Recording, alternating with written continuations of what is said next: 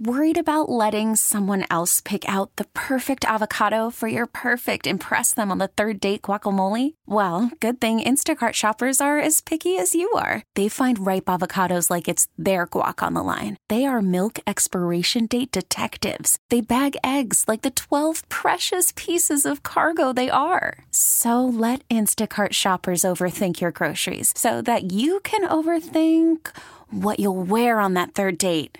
Download the Instacart app to get free delivery on your first 3 orders while supplies last. Minimum $10 per order. Additional terms apply. We really need new phones. T-Mobile will cover the cost of 4 amazing new iPhone 15s, and each line is only $25 a month. New iPhone 15s? It's better over here. Only at T-Mobile, get 4 iPhone 15s on us and 4 lines for $25 per line per month with eligible trade-in when you switch. Minimum of 4 lines for $25 per line per month with autopay discount using debit or bank account. $5 more per line without autopay, plus taxes and fees. Phone fee at 24 monthly bill credits for well-qualified customers. Contact us before canceling account to continue bill credits or credit stop and balance on required finance agreement due. $35 per line connection charge applies. See T-Mobile.com. B. Mitch and Finley, 106.7 The Fan, coming at you live from Indianapolis, the NFL Scouting Combine. B holding it down in Navy Yard Studios. Right now, you hear the song. You know what day it is. Time to get rich. Time to talk to our friend, the chief economic correspondent for Politico, Mr. Ben White. Ben, thank you for joining us, man. Obviously a crazy week as it relates to Dan Snyder and the Commanders.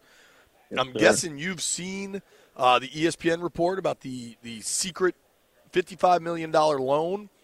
I certainly Let's have. start with not the fan side of your brain. Let's start with the, economic expert side of your brain. What does this mean?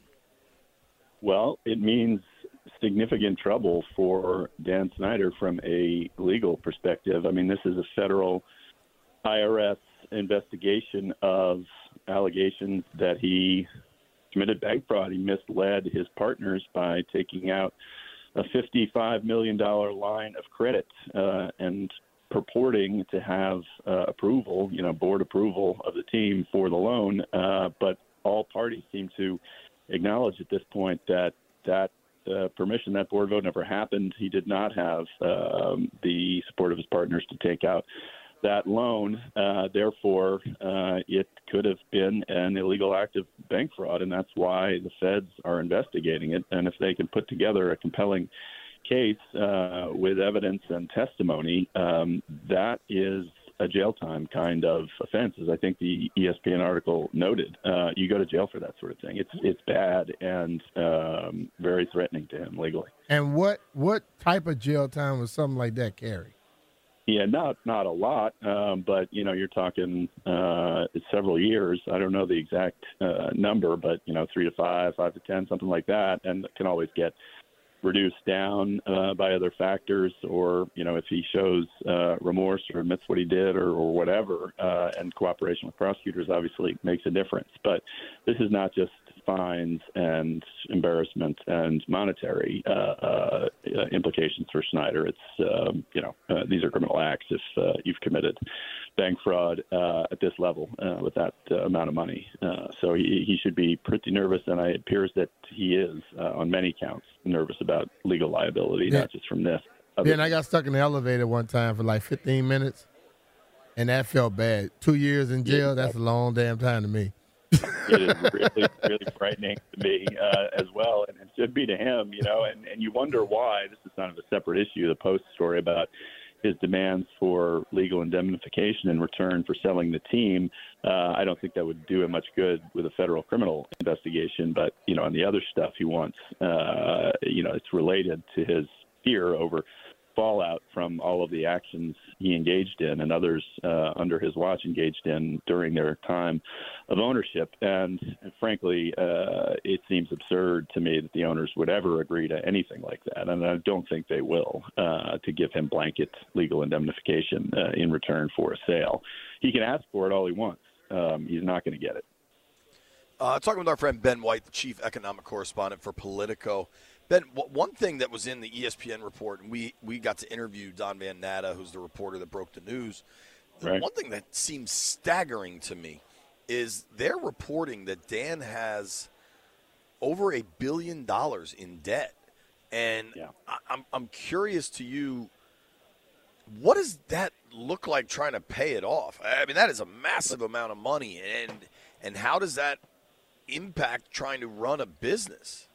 Yeah, I mean, it is. It's a large debt load for sure. He seems to have been pretty profligate in running up debt and lines of credit and all the rest of it. I mean, that factors into the sale revenue he gets from the sale. He could presumably use to pay off his own debt. I mean, if he sells for, what do we think, 5.5 to 6 or wherever the number winds up in that ballpark, he'll be netting a significant profit from what he bought the team for, and that those proceeds could be used to pay down debt. It's got to be in his mind that he is, as the term is in the industry, leverage for borrowing. He's super levered, and he needs to reduce that leverage and reduce his debt burden, and a sale would presumably help him do that. I mean, but it's not good. It's not good to have, and it doesn't make his finances look good on paper at all. And I'm sure it raises red flags about how he ran it up and whether there's other stuff in there that wasn't approved or the rest of it. It's ugly and a lot, but he could conceivably get back from underwater if he sells the team for a record amount, which I guess he would. I mean, I assume it would go for more than the Broncos went for, at least a little bit. So we've been asking economist Ben White for these answers. Now let's open it up to both sides of your brain and ask the guy that grew up a massive Commanders fan and brought his sons to the Sunday Night Football game last year. What does that guy make of all of this news as it's unfolding and the odds of Dan being forced to sell? It makes the fan in me yet again outraged at Snyder, but I've been at that level for years since I was a Washington Post reporter, and I've told this story how he tried to get me canned, and I read in that Post story this week the statement from the team. It's simply untrue. Whenever they say that, you can pretty much guarantee that it is absolutely true, especially coming from an organization like the Washington Post. And I think it increases the odds that he either has a come-to-Jesus meeting with Jerry Jones, who can convince him that he's not getting indemnification. If he doesn't sell, the team will force him to sell. Here are the things he can get. Take the best offer you can from the league and get out while the getting's good. Like, that's the scenario that will have to play out. And he's got to stop playing these nonsense games with Bezos. He's got to give equal access to the team and its facilities and books to all would-be owners, not just, Josh Harris or whomever he would prefer. He obviously hates Bezos because he owns the Washington Post. It writes mean but true things about him. He's got to stop doing that. So the fan in me is as outraged as ever about Snyder and his dealings and his misdeeds and the culture that he developed at the team, which was just rancid, and eager to see him move on and get an owner in here who will not do those things and will both want to win and act in an ethical and financially sound manner. So I think that day is coming. It could be ugly getting there. Speaking of what sounds like it could be ugly, let's switch to your primary area of expertise, where we always like to lean on you for, information and analysis in these kind of crazy times. What the hell's going on with the bigger picture economy? Because it seemed like everything was cool, and now it kind of seems like it isn't. Yeah, I'll tell you, I'm working on something on this now, and the reason that everything seemed really cool in January, I think, was because a lot of the data was inflated by unseasonably warm weather and other seasonal factors. So we get that big jobs report for January, 500,000 plus. I think that number will come down. We don't get another jobs report until a week from Friday, but it's likely to be lower. And there's other, manufacturing and services numbers that look great in January that I think were favored by a bunch of seasonal factors. So we're back now to what the real numbers are, which are, not great. We're tenuous. We're sort of on the cusp of potential recession still. We're not there. Labor market is still tight, but growth is slow. It's not negative, but it's slow. And we run the risk still of, Fed tightening a lot and recession coming. So I don't think that things have changed that much, really. I think the data is just more accurate now than it was in January. And people who kind of got their hopes up for a big reacceleration and everything's great, hunky-dory, were operating off of bogus, or not bogus, but any 1 month of data can be inflated. And I think January's was particularly so. So what happens next? Because I remember last week when we talked, there was one number you were telling us to try to keep track of, and it could be alarming. I think that just by following you on Twitter, everybody can follow you at Morning Money Ben. Seems like that number came in and in fact was alarming. Kind of what's going to happen next here? What is the next?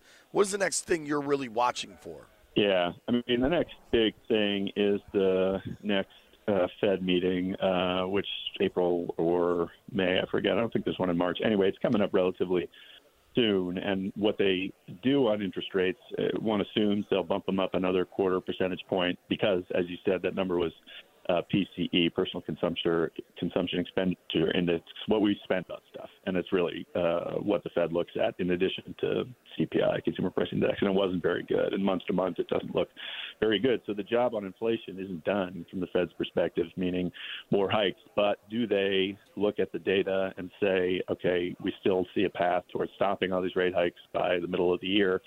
They've pretty much given up the idea that they're going to cut interest rates. But the big next thing to watch is, A, what the Fed does, and B, what it says around what it does. And it's going to do in the future. Because if it thinks inflation is still running out of control, it's going to keep hiking and cause a recession. If it doesn't, then it'll hike a little more, stop, and maybe we're okay. But, yeah, that's what people should pay attention to is when Jay Powell steps up to the microphone the next time and talks about the economy. That'll have a big impact on how everything goes. I mean, how much higher can these things go, dude? Isn't it at like 7 right now? Yeah, I mean, it's 6 to 7. It was as high as 9.1 inflation was in June of last year. That was the peak, and it has receded. You know, we've been on a downward path, but it's stalled out a little bit in the pace of it coming down, which is worrisome, and particularly the labor market's still really tight. And part of that, and I'm going to work on this story too, is there's 2 million people who left the labor force post-COVID and haven't come back. A lot of them millennials and Gen Xers. You know, you can explain a bunch of them by early retirements, but not my generation or the generation below me. Like, what are they doing? How are they keeping it together? You know, it's not like everybody can have an OnlyFans account, you know. But I think there's like some of that stuff out there, gig economy stuff out there. But we need more people coming back into the labor market to ease pressure on wages, ease inflation, and, you know, make a transition into an economy that is not in recession and is working well. But, you know, that's one big factor is where are these missing workers and why aren't they coming back? And I'm trying to figure that out myself. How the hell they can't come back? That's weird to me. Yeah, it is weird, Brian. Like, what are they doing? How much money they had to say that, but they can stay out of work that damn long? Exactly. Not enough. I mean, the savings, there was a lot of savings from COVID, you know, record savings. A lot of that's gone. And it's particularly gone among, you know, middle to lower income folks who don't have any savings left. So that asks, you know, the question, what are they doing to make ends meet? And some of it is probably off the books stuff and gig economy stuff. The rest of it maybe moving to cheaper places and relying on some savings, but it's a big mystery, and I want to figure it out. But it's a mystery and a problem for the economy because we need more prime-age workers coming into this market to soak up some of the openings. Ben, last question, and this one is it may be difficult to answer. Do you have an OnlyFans account? Yeah, you wish. No, I don't. I mean, if I were to have one, I think the subscription number would be somewhere around, you know, 5 to 10 people who do it out of sympathy for me. But no. I make my money the old-fashioned way by punching a clock. You know, I'm not going to try to sell anybody on the idea of not that I'm a bad-looking fella. I mean, I think I'm a pretty good-looking fella. But I mean, that's the not hair is working on Instagram, dude. Imagine what you could do on OnlyFans. JP trying to get you to join him. He has one. I do not. Oh, yeah? I have no idea what my sales pitch would be on OnlyFans. Yeah, sports junkie with, you know, I don't know, can dazzle you with his commentary on the Commanders and for $9.95 give you personal insights while slightly overweight 41-year-old father of 2. Maybe there's a niche market for it. Who knows? There's a niche market for everything. You could sell it, I guarantee. But I wouldn't put all of your nesting in it, just like not in crypto. No crypto, right. No OnlyFans. Got it. Ben, thank you for the time as always, man. We learn something every time you come on. Thank you. Bye. That's our guy, Ben White. Give him a follow on Twitter and Instagram at Morning Money Ben. B, if these rates keep going higher, I don't know what the hell people are going to do, but I know who I would trust. That'd be our guy, John Leahy. if that isn't even a spot for him, I'm just saying, if you got to figure it out, maybe he's somebody that can help you. Don't go anywhere. We're going to hear about B. Mitch's combine experience and Martin Mayhew Commanders general manager, are going to speak to the media at 1 o'clock. We really need new phones. T-Mobile will cover the cost of 4 amazing new iPhone 15s, and each line is only $25 a month. New iPhone 15s? It's better over here. Only at T-Mobile, get 4 iPhone 15s on us and 4 lines for $25 per line per month with eligible trade-in when you switch. Minimum of 4 lines for $25 per line per month with autopay discount using debit or bank account. $5 more per line without autopay, plus taxes and fees. Phone fee at 24 monthly bill credits for well-qualified customers. Contact us before canceling account to continue bill credits or credit stop and balance on required finance agreement due. $35 per line connection charge applies. See T-Mobile.com. We get it. Attention spans just aren't what they used to be. Heads in social media and eyes on Netflix. But what do people do with their ears? Well, for one, they're listening to audio. Americans spend 4.4 hours with audio every day. Oh, and you want the proof? Well, you just sat through this ad that's now approaching 30 seconds. What could you say to a potential customer in 30 seconds? Let Odyssey put together a media plan tailor-made for your unique marketing needs. Advertise with Odyssey. Visit ads.odyssey.com.